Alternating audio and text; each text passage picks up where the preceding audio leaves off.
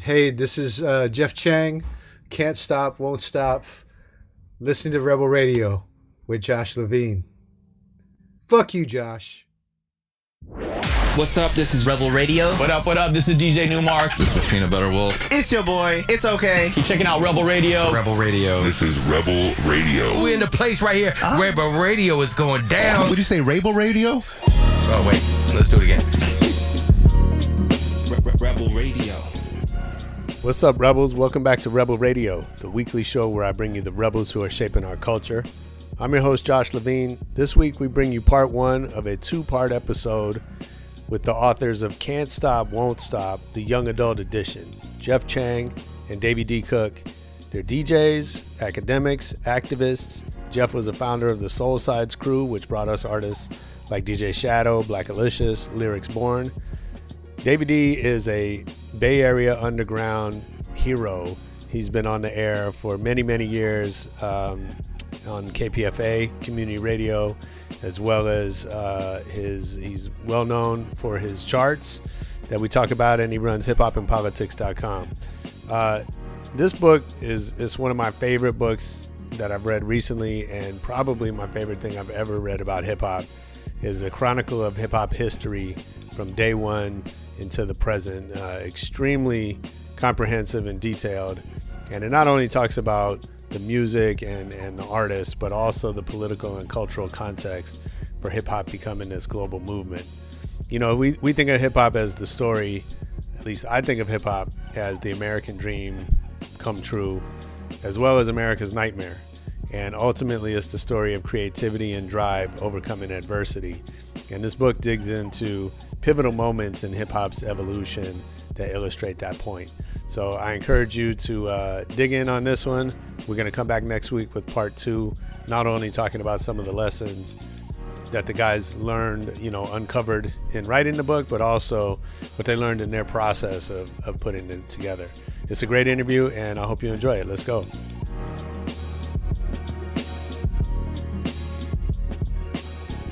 That a little bit. I want to talk about the book, which I put up behind us. Can't Stop, Won't Stop. Yeah. It's dope. I'm midway through it, really enjoying it, and I want to talk about all of it and go back a little bit into both of your history. We've all known each other a long time. Jeff, I owe you a big debt that you moving to the Bay got me my job at Herb when I was first graduating college. I think I had been writing for them freelance. Oh, yeah. And then I happened to graduate right at the time that you were quitting that job. And so there was a spot for me. And that was one of those days that changed my life. Oh, it's a beautiful thing, man. It's such a beautiful thing. And you did a hell of a job, man, with that. And now with all your work that you're doing, all your businesses and stuff. Thanks, man. It's funny, how this, I don't know, for me, there's this community that, just moving through it for me has been like one step after another, man. Like somehow or another, I met Dave Paul. Yep. That led to meeting, whoever else. And then, somehow you and I met, and that led to, other things. And I always say, every good thing that's come to me, definitely professionally, but I think personally too, it's just been the result of relationships. Yeah, for sure. Knowing the right people that's a big part of it. I love that we're still able to build like this, all these years later. And for sure, just seeing what you've been able to do is just, it's so great. It's so beautiful. I appreciate it. What about you two? Before we get into the too deep with it, obviously you guys have known each other a long time. How'd you come together to work on this project? We, the book came out, the original book came out in 2005, and I was blessed enough for the book to kind of have a life and to get out there and that kind of thing over the years. One of the greatest, me and Dave's books were supposed to come out at about the same time. I always felt like if that had happened then, man, like it just would have been so amazing and so powerful. And so, my editor who's just a brilliant woman, Monique Patterson, um, came back to me about 3 years ago, 4 years ago, and was like, we need to make the book available for a new generation. Mm. And so I was like, man, we get another chance at this. That's great. So I first person I called up was Dave, and was like, Nice. let's do this. Let's let's really, really make this happen. And I was lucky enough for him to say yes. So That's cool. here we are. That's very cool. Well, you guys have, both such great histories as DJs, as journalists, as college professors, social activists. I think a lot of parallels. So I want to dig into the history a little bit, if you indulge me. And I always like to kind of start at the very beginning. So I'm going to ask both of you, do you remember the first record you ever bought? Oh. Mm-hmm. First record I bought was Trans Europe Express. Okay. No. The first record I had bought for me was my parents picked up Trans Europe Express. The first record that I personally went and bought was Computer Games by Yellow Magic Orchestra. Oh, nice. That's the first breakbeat that I bought, and I still have that, believe it or not. Sure. And then, I got a bunch of other records, from Downstairs Records and all that. Mm-hmm. And I had a pretty healthy collection of breakbeats, which, interestingly enough, was stolen at Marcy Projects. Oh, wow. Oh, wow. Yeah. So the story goes like this. I was in a crew, and the crew is based in Marble Hill in the Promenade in the Riverdale section of the Bronx next to Kennedy High. And there was a guy who called himself Jazzy J2, and Arthur Markland, Artie Art, and our DJ was Steve, who lived in Marcy. And they had the crew go out there and do a gig. And they did a gig, and it was great. And they borrowed my records. They had my breakbeats. And when the party was over, they got stuck up by people who were at the party. Mm-hmm. And the way it went in New York at that time, the fly way of robbing somebody was to be gracious and give them money to get on the subway. So it's literally like they robbed the crew and made them take off their shoes in the winter and thanked them for the party. And then in an act of being gracious, gave everybody, like $1 or something like that to get on the subway. And so that was that's almost like more insulting. Yeah. So my records were gone. So at the time, we had a couple of people that weren't there that night that were members of Zulu, and they went back to Brooklyn to get the equipment. Mm-hmm. Now they came back with equipment. I don't know if it was the equipment that was stolen, but I never got my records back. And for a long, long time, when you mentioned Brooklyn, I would just be like, shake my head. And when you mentioned Marcy Projects, there was always this thing like, and then, of course, you get somebody like Jay-Z years later, Marcy. And he would say it, and I would always cringe because I have the list of all those records that I had because I put them in my rhyme book. Yeah. And it was just an impressive, like I had some records. And the only reason like some of the other ones, like my Computer Games didn't get stolen was because those were albums and I didn't give those albums. They had all my 45s, so I still have my original copy of I Just Want to Do My Thing. Still have that one by Edwin Starr. Computer Games. I have my Trans Europe Express. I think do I have a copy of Jam on the Groove? I still have that one. But all that other stuff, single copies, Downstairs Records, ear hustling, because you had to know the names of the records. So you're standing there in the corner and it might be somebody like Flash in there and, and you're trying to hear like, what's the name? What songs you getting in? You'd be like, oh, I want Ring My Bells. It's like, oh, okay. What record you want, young blood? Ring My Bells. Okay. And then you get home and it's like Anita Ward's ring Yeah. my bells, like not a break beat, so That's that's so how there funny. was. Yeah. Wow. Jeff, what about you? Well, I can't top that story at all. I've heard parts of that story, but I hadn't. I knew about the Zulus going back to Brooklyn, part of the story, but I hadn't heard the whole story. That's a dope story, Dave. That's cool. Sorry you had to live through that, but it actually explains Well, I why. wasn't there. I personally didn't experience the trauma. Oh, The you did. trauma, It was just the records being taken. yeah, because I didn't go that Yeah, night. yeah, yeah. Yeah, just the Right. records. Yeah. Just the records being taken. But I'd never heard that particular story. So for me, I grew up in Hawaii, so we had a lot of AM radio Yeah. type stuff, and so came up with stuff like they played a lot of War and a lot of Earth, Wind and Fire and stuff like that, and I feel like probably the first albums that we probably bought or I probably bought were like the K-Tel records that would have like a bunch of different tracks on. I think I might even still have the first one that I had. It had like Misdemeanor on it by Foster Silvers, Okay. like Bay City Rollers and stuff like that. You know what I mean? Like a mix of different folks. Tie a Yellow Ribbon. It was on that one too. I just know because that's one album I used to listen over and over again.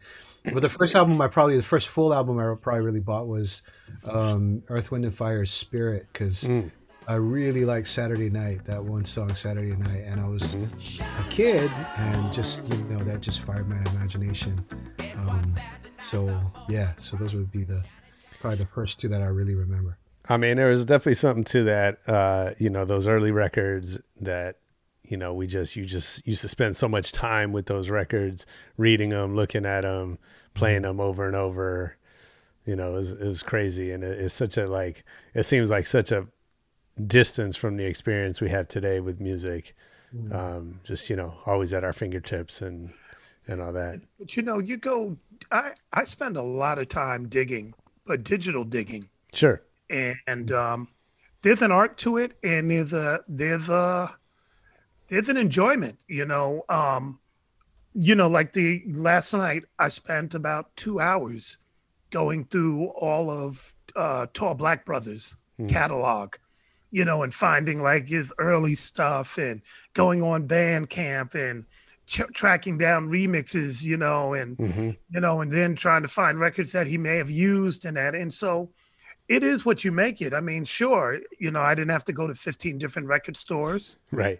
And I have Right. software to grab some of it and I pay for some of it. And, Yeah. And then you might even add your own flavor to it. But it was a good 2 or 3 hours in the middle of the night out of my time, listening to stuff and trying to discover it. And then also thinking, like, how am I going to apply this? Like when I get off the show, I'm definitely going to be, going in the mix and trying to place those records together. And that's a fun thing. Sure. It's better than having to be on the subway, go to the bus, go to the other store. You only got one copy of that record. I need the second one. You got to go to another city. That's right. And then you got to come back and catalog the records and then play them. We save time. Yeah. So, No, you're absolutely right. And there's, I think there's a difference between what we used to have to do and what we can choose to do. Right. And it's, there's no, no one's mad, I think, at the convenience of not having to do everything you just said.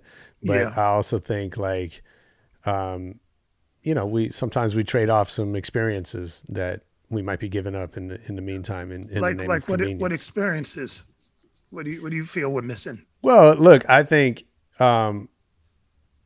most people don't do what you just talked about, right? And I think for kids coming up today, I know for me, probably you guys that 8-10 years old up to mid-20s, you're just like, music is everything, and you're constantly looking for that new record, or that was a lot of what your friendships are based on.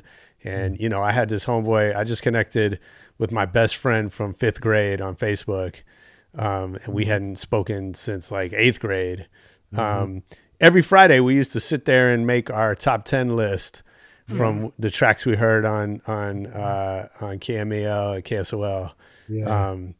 right? And so it was just, so that thing of like you're saving up your money. So to answer your question, Dave, right? Like you're saving up your money to get those one or two new releases that came out on a Tuesday.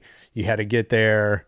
Like you were talking about, you had to know to ask for them, or you had to be cool with the dude behind the counter that would kind of help you through that. You had to, a lot of times you couldn't listen to it before you got it home, right? So you had to kind of take on faith from the cover or from what label it was on or whatever you knew about it. And, on the one hand, like that's a terrible inconvenience. It's not an efficient way to spend your time at all. On the other hand, like that scarcity, we all know the psychology of that, right? Scarcity creates attraction, right? And the fact that you had something that everybody didn't have made it meaningful. The fact that you couldn't get it because maybe it was sold out or you didn't have the money that week or whatever those things are, that creates meaning in our lives. And so I'm not saying that it's not a good or bad thing, right? But I am saying like when we trade those things away, we give up certain things with it. Right. And so the flip side to me is like, I can listen to any song I want to right now. As soon as I think of it, it's in my phone. Right. Yeah. That's brilliant. Like I started a playlist about a year ago. That's cause I wake up most mornings with a song playing in my head. It's always something different. Sometimes it's something I don't like. Sometimes it's something I love. And I just was like, I'm going to add it to a playlist. Like instantly when I wake up, like, oh, that's that song. Right. And that's super fun. And you can never do that, without this kind of easy access. So I'm not saying it's good or bad. It just changes, I think, our relationship to music. Well, the flip side to that is that there was a group of people probably on a podcast like this, Josh, if there was a podcast back in the days, with folks going, these boys don't know what they're missing. Now, when we came up, for sure, Jeff played the trombone, Dave played the piano, and Josh played the drums. That's right. And that's how we bonded because we were actually in a band. And those folks were like, these kids got it easy. They're just buying records. We had to make the music. And I know you can't get enough of Rebel Radio. Check us out over on the Stereo app. I'm doing a series of live social conversations with some guests I've had on this show, as well as some other friends. We're calling it Trade Secrets, where we're uncovering career and business tips that you can use today in your lives. They're short conversations, and the cool thing about it is you can join in, you can leave comments, ask questions, be part of the conversation with us. Go to stereo.com/rebelradionet, follow us along, and I hope you'll join us there.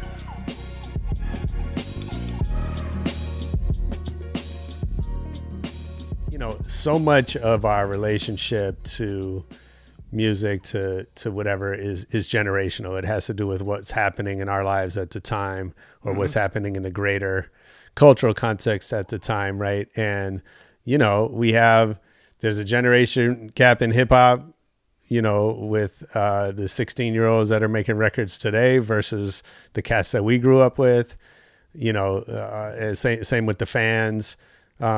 All of that. And I think, I'm a firm believer there's no such thing as good music. There's only what you love.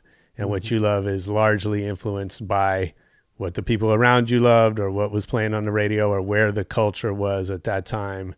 Right. And so, all that has an impact. So before we get into that, though, let me ask you this, both of you. When did you discover and fall in love with hip hop? Do you remember that moment or that experience? for me, it was probably, I think it's a very thin line between the first time I was exposed to it and when I fell in love with it, and I wouldn't know that I was falling in love with it. I would just say that this was something that I was digging. It probably had to be around June of '76, being on the Circle Line boat, which goes up the Hudson River. And there was a guy playing music, there was an actual DJ on the boat, and he kept playing Jam on the Groove, and he kept playing the drum part over and over and over again. And people were doing, these little drop down to the floor, knee behind the back. I've since been told it was called the corkscrew. But we just called it breaking at the time. And that's Sure. what people were doing. I didn't know what they were doing when I saw it. Like, what are they doing? It's like, they're breaking. What's that? Man, that's breaking. But I like the energy of that, and then later there was a gentleman by the name of Arnold who lived in our neighborhood who, his cousin is Disco King Mario, or his distant cousin his first cousin is more or less, direct to him. And Arnold came from the same area, the Soundview section of the Bronx. And he's the one that brought all that information to us about, look, this is what's going on. This is what's happening, and blah, blah, blah. And that's how we got, exposed to it, was from him bringing that information Nice. to us. And, I remember, us being in the back of our building, trying to do these dances that came out, and really being enamored with these tapes that we would hear. And those tapes were generations upon a generation upon a generation. And you don't know that at that age. Right. You just know, like, I like what this is, and who is that? And that's the L Brothers, and that's who we hear. Fantastic, it began with the theater on the Fantastic Five. It wasn't even romantic. So you would hear these things, and then, eventually it was like, I want to rap too, and I want to do this. And I started making pause button tapes and actually started emceeing. My MC name initially was MCDC. And people was like, you don't want to be MCDC, and you want to kind of change that up a little. And so then it became Davey D. And, for me, the rest is history. So I became pretty good at that. Sure. And I still have some of those pause button tapes. But, that time period of just loving it was something that, it's blurred. You don't, there's no one moment.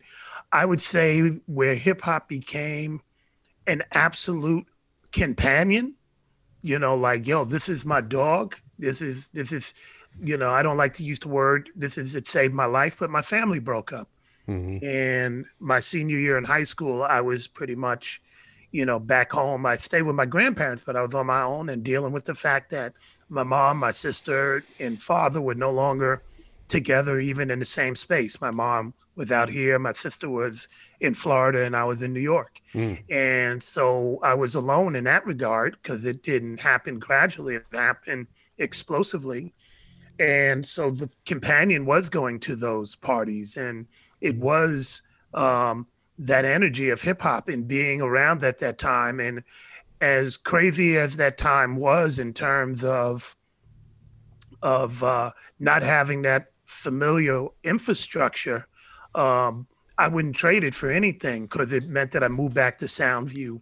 I was around the heart of all that, right across the street from the projects at its zenith, when all this stuff is jumping off and all this energy, which, years later you get to really, really appreciate. Like, wow, I got to be a part of that ethos that was exploding. I got to see that and witness it, as a fly on the wall and sometimes as a participant. So that, I think, in retrospect, when I look back, and definitely when I moved out here, that was like, that's the fond memory. Like, that's my memory to New York goes back to that last year of having this thing called hip hop as a constant companion, the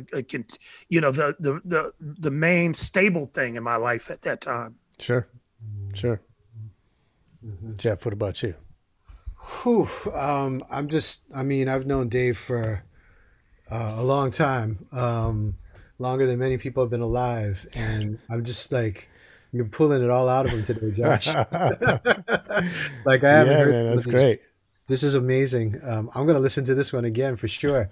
For me, I came to hip hop probably like a lot of other folks who didn't grow up, didn't have the blessing to, and the curse, right? Because it's both, right? To have been growing up in the Bronx as Dave did during that particular period. Sure. It's why I look up to my big brother so much too, and how much I've learned from a man over the years. But I came to hip hop as a lot of other people did. I think pretty much like around the world. Like I'm probably closer to the experience of a hip hop fan that comes to hip hop, after it gets distributed, via like records like Rapper's Delight, and then the movies, the kind of hip hop exploitation movies that come out in the early '80s. Yeah. And that's when every kid at my school is like wanting to be like Run DMC, and people are really like taking up spray cans and learn how to dance like they do in the Bronx. And that's sort of when the thing that Dave and them built, right, like comes out to the masses. Me, a kid growing up in Honolulu, Hawaii, in the middle of the Pacific, just like a kid maybe in Paris, France, who's a minority kid, a North African kid, or an Arab kid is growing up and needing to find an outlet. So that's more of my kind of thing, and it's it's just a beautiful continuity of things. Absolutely.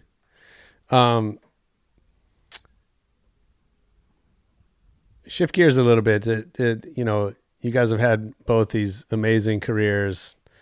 I consider it a blessing to be able to work in a space that's based around this culture that we love. And so I wonder for you guys, how much was there a game plan at the beginning, as your career started taking shape? And if you look back now, like, how closely did it go according to plan? I mean, Dave, I know you started out as a rapper, so maybe things have diverged a little bit from there, but yeah, was it, like for myself, there's been a lot of one foot in front of the other. And, I've learned, I think, to become more of a planner, and the more I've had people relying on me, family and staff and all that, right? My approach has gotten a little bit different, but still, to some extent, I'm a little bit of a go with the flow kind of person. So what about you guys? Well, I mean, emceeing was not a career option at all. Sure.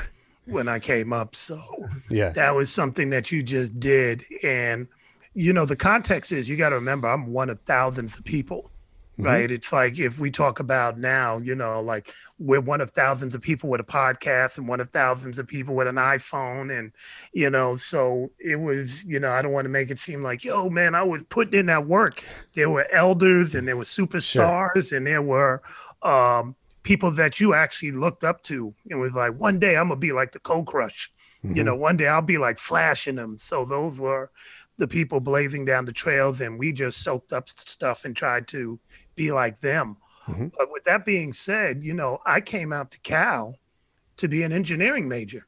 And I was an engineering major. I was in a college of computer science and electrical engineering. And my dream at the time was to do something that now you can easily do on, with a video graphics card and a computer. But at the time, I actually was in school to try and figure out how you could do a real life scale replica of something that you might find akin to, Grand Theft Auto, when you're going through imaginary cities. But, that was the dream, and that was where my imagination took me. So I was out here trying to do that. My shift from emceeing to DJing came because when I moved out here, people were like, that's cool, but I'm not trying to stand around and hear you do that all day. And I didn't have access or equipment and do all that other stuff anyway. But I did have access, to people, and was able to start DJing. And so I morphed into that. In terms of career path, I think it was when I started doing the radio station Calix and started doing my newsletter, around that time to bring attention to the show. And the doors began to open because of the writing that was being done on those newsletters. I didn't like writing, but I figured people would read something that I had to say other than a flyer. And that's what kind of opened the doors and got me the position at KPFA. That's what allowed me to meet Alex Mejia, who then forwarded these newsletters to the program directors at KML and got me there. That's how I met Public Enemy and Chuck D, and have that close friendship, and they opened a lot of doors. So it was those newsletters that kind of was like, wow, this is opening doors, and I can maybe see a path where I can do exactly what I enjoy doing and actually make a living out of it. And so I continued on that path, and eventually gave up the idea of trying to do engineering, and wound up getting out of school with a degree in social science and that whole thing. And here we are, haven't looked back and haven't really thought about doing anything else other than what I'm doing that is based around the thing I have love for. And I just want to say, like, the influence of Dave's charts, like playlists and stuff like that, was huge, because at that time it's impossible to kind of imagine now, but the record stores, like, if you went in there, you wouldn't know where to start. Like, if you were kind of a fan of hip hop. And I had a leg up because I worked at Calix too. I came in a little bit, maybe Dave and I came in about the same time, but I was on a different kind of a path. Although we worked together a lot of different types of things. And but Dave's list and Dave's show was like one of a network of really, really important shows that got started around that same time. There was the drum show at Kevy Kev at KZSU. There was KPOO, which was a community station, all black station. And I want to say between Kev and Dave and KPOO, like, you got the real hip hop stuff. And then Dave was the only one to actually make a list out of it. So I'd be down there every week walking past, the record store on the way to classes and stopping in and checking out, oh, okay, Dave's got this up here and that kind of thing. And so I got this is a record I got to check for. And then he added these little notes, and the notes became a column in this magazine that was called the Bay Area Music Magazine, BAM Magazine. And the column became a platform to talk about hip hop and politics. So I just say all that to say, like, Dave for me, like, was my model of hip hop journalism before any of our magazines that you and I were able to kind of come in and work on, later on with Herb, and then before that, like The Source and, other things, Rap Pages, Vibe, all these other magazines that kind of came along later. Dave was writing about the music and then also bringing in different types of factoids, like artists doing this and doing that, and the kind of work that they were doing in the community and all these kinds of things. So it was super, super, super important. And, like Dave, I didn't necessarily see this. I saw it as like, I love to do this. Play records. I love to, I started writing for the Calix Station Guide. I did a story on graffiti in the Bay, which was jumping off at the time, as you remember, because you were there. And folks like Crayon and TWS and, our man Dream, like our hero Dream, may rest in peace. And, Bam and Estria and all my friends from Hawaii were doing the thing. And that's what I wrote about. And that gave me like the juice to kind of think, oh, maybe I can do this. But I was not on that track until much, much, much later. After having, a few failed careers, including one as a small time indie hip hop mogul. So, is that right? Well, right? Like, we did the Soul Sides thing. Yeah, I didn't think that was failed. The artists are by no means like, Black Alicious, Lyrics, Shadow, Latif, Lyrics, and DJ Shadow, right? Of like, these folks are no failures, and I hold it up, but I didn't succeed necessarily as becoming the next Diddy of indie hip hop, because I just was never cut out for that. I just wasn't. But you were before Diddy. I mean, I think Diddy was maybe around the same time. It's the same Diddy same was time 90 frame. Diddy was 94. College, City Was so- College was like, wasn't he late? Wasn't he earlier than that? Wasn't City College like 89 or 91? Not to Yeah, but he put wasn't everything he on wasn't City doing College. record stuff. Yeah, but I don't know. Whatever. Well, talk about that if you don't mind. That's interesting. Tell me about, again, from the outside, you guys made great records, important records, artists that, are still doing their thing to this day. Mm-hmm. Tell me about the decision to move away from, I guess it was Quantum by the time you shut it down, right? Oh, yeah, no, it wasn't Quantum yet. Soulsides, we shut down Soulsides, and then they were able to lift up Quantum. That was probably 98 or something like that. But Okay. So when you say you weren't cut out for it, what'd you learn that led you to that? And what did you learn just from the experience that you've taken with you since then? Oh, it's a good question. These are really good questions. It was a group of us trying to, who are friends and trying to sort of, we just like had a passion for the music. And I think, I was older than all of them, but I was still finding my way in terms of, whatever so-called career and that kind of thing. I might still be trying to find my way, I guess. All these years later. I taught for many years at Stanford and mentored a lot of young folks, and people would come to me and be like, "How did you get to where you went to be? Where you got to be?" And I'd be like, "You don't want that. Stop that. You don't want that. You just don't want to. You don't want to go there." I don't regret a single second of any of it, because it means that I'm still able to be homies with you. Like Dave and I have had this like rich and deep relationship for decades. I'm still very close. We didn't end up like a behind the music, documentary. I'm still close Right. to all the guys in the crew. So that's a beautiful thing. I would have rather had that than to have like blown up under the Soulside's name. And everybody went on to have these really long, and they're still going, amazing careers.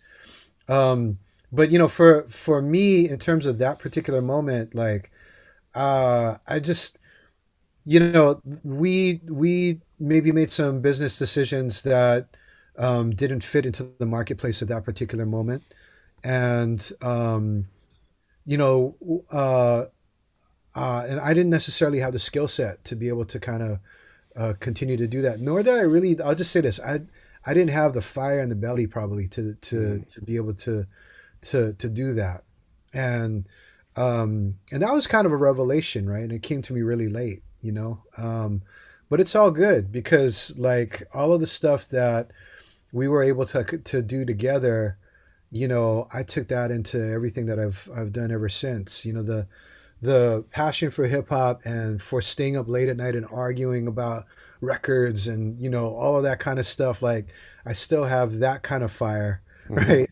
Sure. I still have the fire to be able to kind of make sure that I'm lifting up the best of the thinkers and the artists and folks who are making beautiful things right in the world, and I'm able to do that in all these other kinds of ways. And certainly every bit of that experience has gone into like being a mentor and teaching, which is probably one of the things I just love most in life. So being able to pass that on, Nice. That's probably the calling that I found after all that time. That's cool. One of the things you learn is at a certain point, you understand that this music business is a very grimy business. And you come into it eyes wide open, and you're bushy tailed, and you're doing what you do, and you go down the road a certain way. And then one day you hit a corner and you're like, this is the music business. Sure. I mean, being at Calix and, folks showing up one day, like, you better play our record or else. And you're like, wow, this is what this is about. And, luckily we had Big Nate Copeland there who was like, actually a correction officer at the time.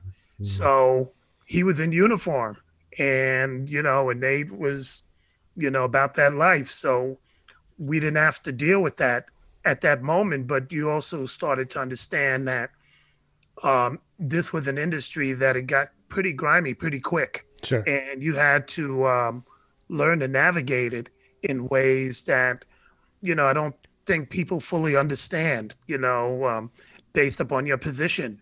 You also have, depending on what side of the coin you are, people may be at a label like, get it on air, I don't care what you do.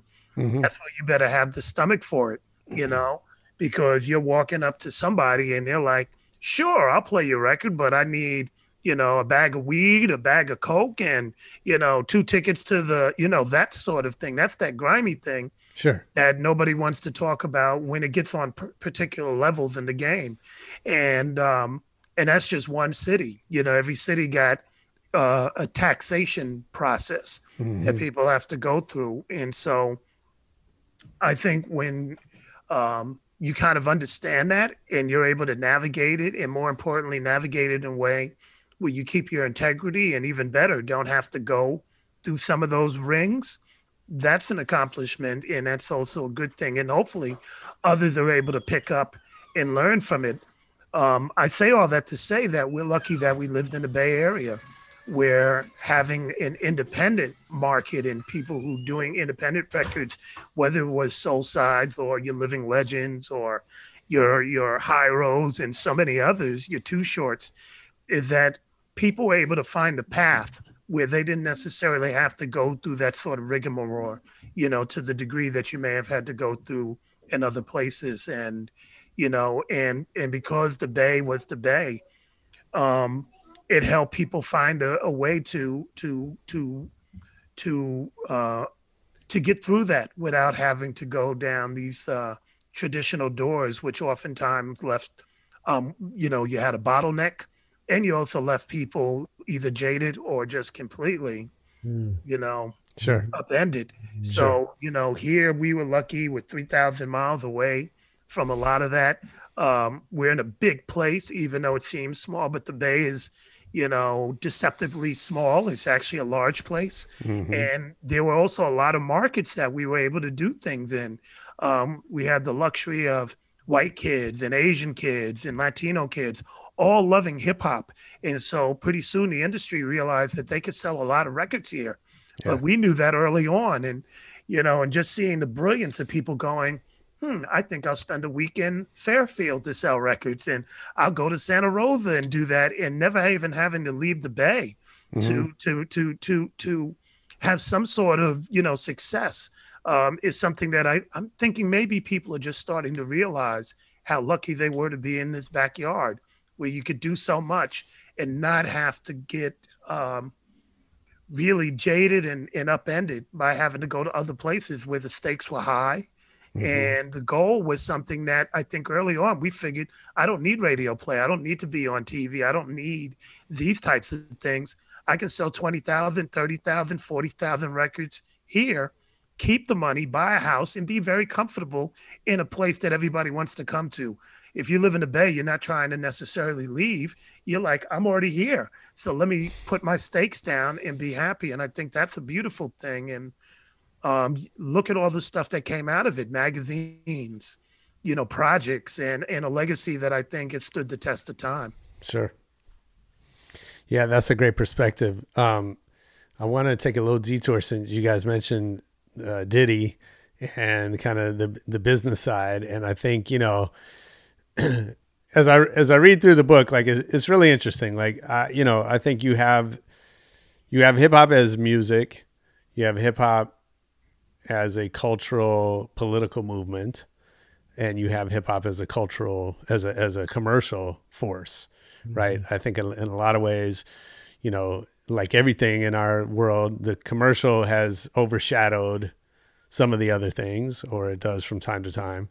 And so as I hear you talking about that, and I think it's clear that there are moments, or there are people in the history of hip hop that made it what it is today, at least in terms of the economic side and the cultural side. And Diddy being one of those, Russell Simmons, Suge Knight, people like that who changed the game, Jay and Dame, right?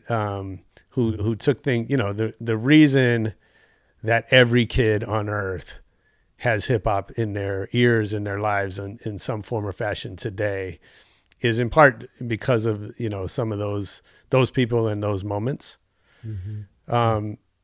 I'm curious for you, your perspective on that and you having chronicled all of hip hop's evolution. What are the moments that stand out to you as most pivotal?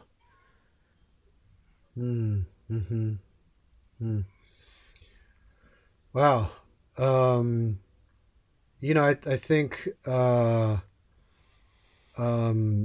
I think Sylvia Robinson, um, recognizing what it might take to be able to get this sort of Bronx slash New York, Black New York sound, to the world. Is probably the first, piece. Like every time I teach,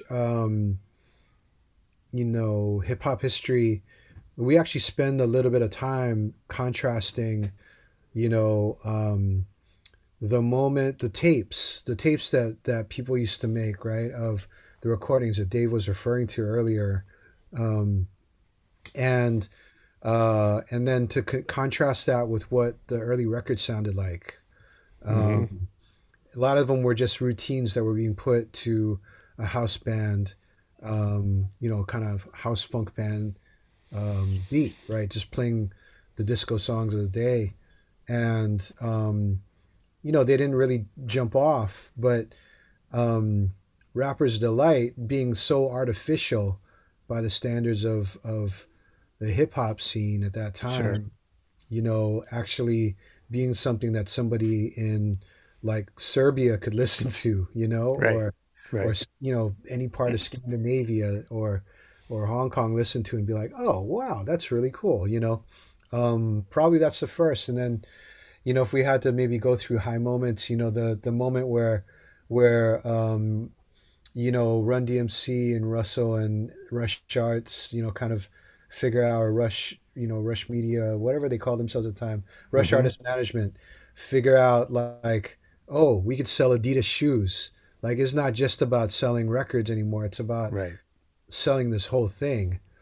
That's another kind of point. And then I think, Diddy's like crucial to kind of cross that over to a broader market, um, where like everybody can buy into it, especially young women.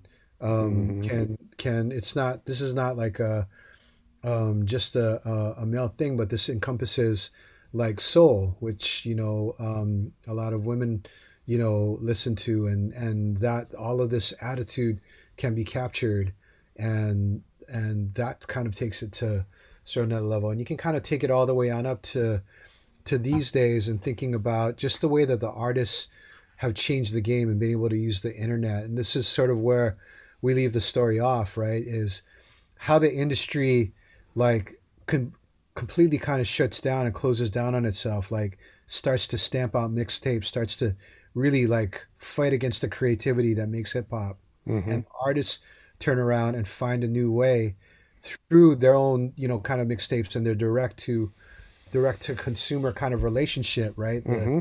B2C relationship, as you would learn in business school or whatever, that that direct relationship becomes a way to like bring in new voices, a new generation into the space, and make new sort of moguls of this all, where the artist is really centered for once and finally, and what that means in terms of blackness and the way that black artists can move from um, being the exploited to being the folks who can dictate the terms of their careers in a stronger way than a lot of other folk. That's like the extension of our era in Industry Rule 4080.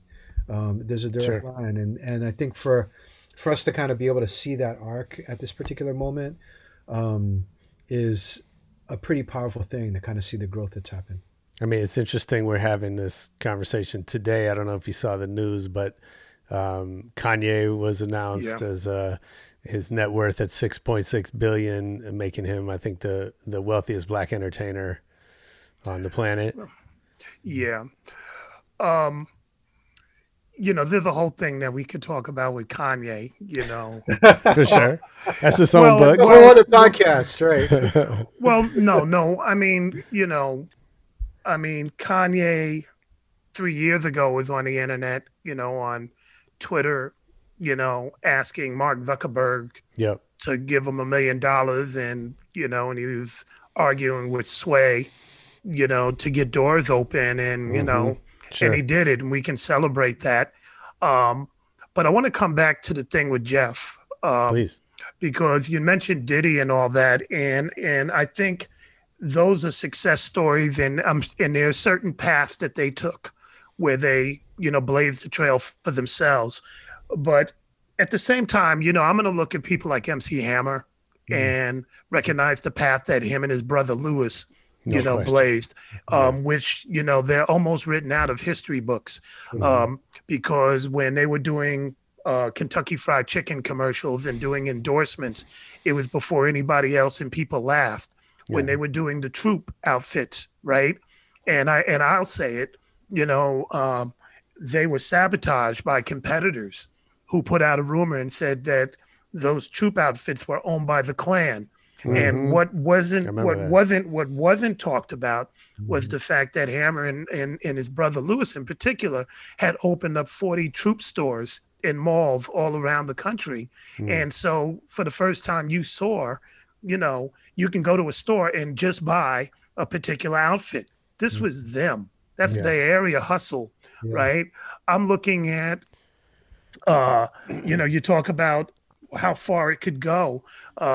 I'm looking at Egyptian Lover and Uncle Jam's Army and the ascension that these folks had with Macola Records. And definitely, I remember Egypt talking about something on the New Music Seminar where he was asked, this is the first time you're hearing West Coast artists, when he was asked about what he was going to do with his records, and he was saying, I own my stuff, this is my records. And I remember him saying something to the effect that he didn't mind if they bootlegged his records because that meant more promotion for him. So let's contrast that with some of the artists like the Crash Crew and others who were traveling around the world and finding that Sylvia Robinson, as brilliant as she was also part of an industry that was exploitative and that had bootlegged their records, and they were seeing albums, of things they didn't even know they put out. And they're like, yo, we didn't get paid, so you had these fights that they were having, whereas our West Coast counterparts, and this is not to compare and say one's better than the other, but they had the benefit of learning, and they also had the situation of not being able to depend upon an industry. So you had to really do for self. And, and so seeing or remembering Greg, Broussard or Egypt say, hey, man, when I saw that they had bootlegged my records, this is like publicity. This is like, a way for me to, what did he say? He said, when I heard that my records were bootleg, that meant I could do shows in that market where it was selling, and so, that's absolutely figuring out how to flip that. I bring that up because that's a method that I used. People were like, hey man, somebody took one of your articles off your website and they put it in the magazine. You should get paid. And it was like, well, I might be able to get paid $50, or I can just say, put my email and my website there. Sure. And now all of a sudden, instead of paying a publicist, to do work for me in a place like Toronto, I got a magazine in Toronto that is, running my articles. In fact, run another one, do it for free. And the next thing you know, I get to go to Toronto, because people know your name. So just that understanding that we're part of an ecosystem, and it's a give and take, and it's an ebb and flow, and you give a little to get a little, and seeing those moments, seeing the dance aspect, show up at the San Francisco Ballet, you know, was a moment to me to say hip hop had come. Seeing Dominique DePrima, you know, on prime time, you know, NBC TV doing home turf was an indication that that was, you know, hip hop was going to be, it was going to be big. Seeing, I want to say if it was Jam on the Groove, you know, the off Broadway dance thing that they had with Fable and Boogaloo Shrimp and all those folks, those were big moments, and we should uplift those and celebrate them because they blazed a path, you know, that I think have almost been written out and replaced by the corporate, you know, the Clyde Davis, Tommy Mottola,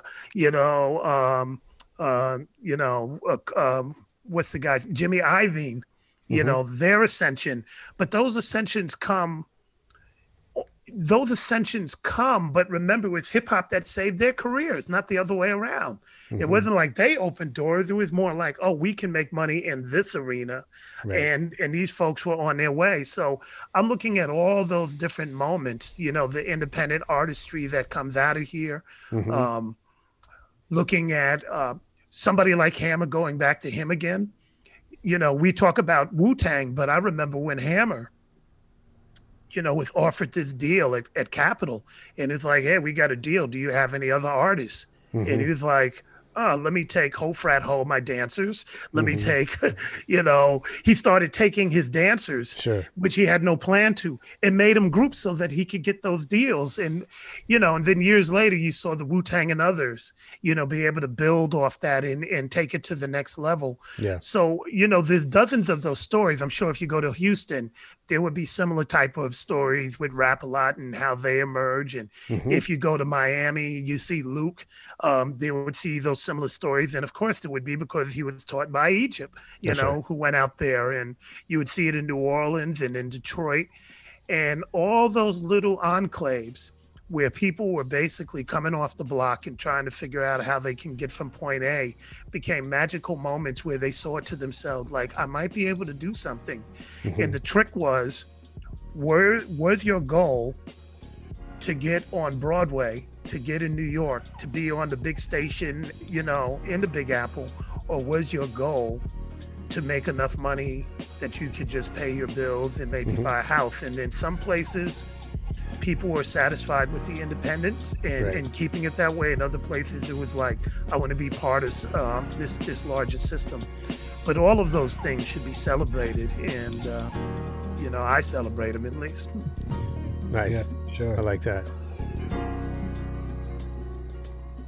Yeah, that was part one with Jeff Chang and Davey D. Cook, the authors of Can't Stop, Won't Stop. Order you a copy of Can't Stop, Won't Stop right now, and make sure you come back next week for part two.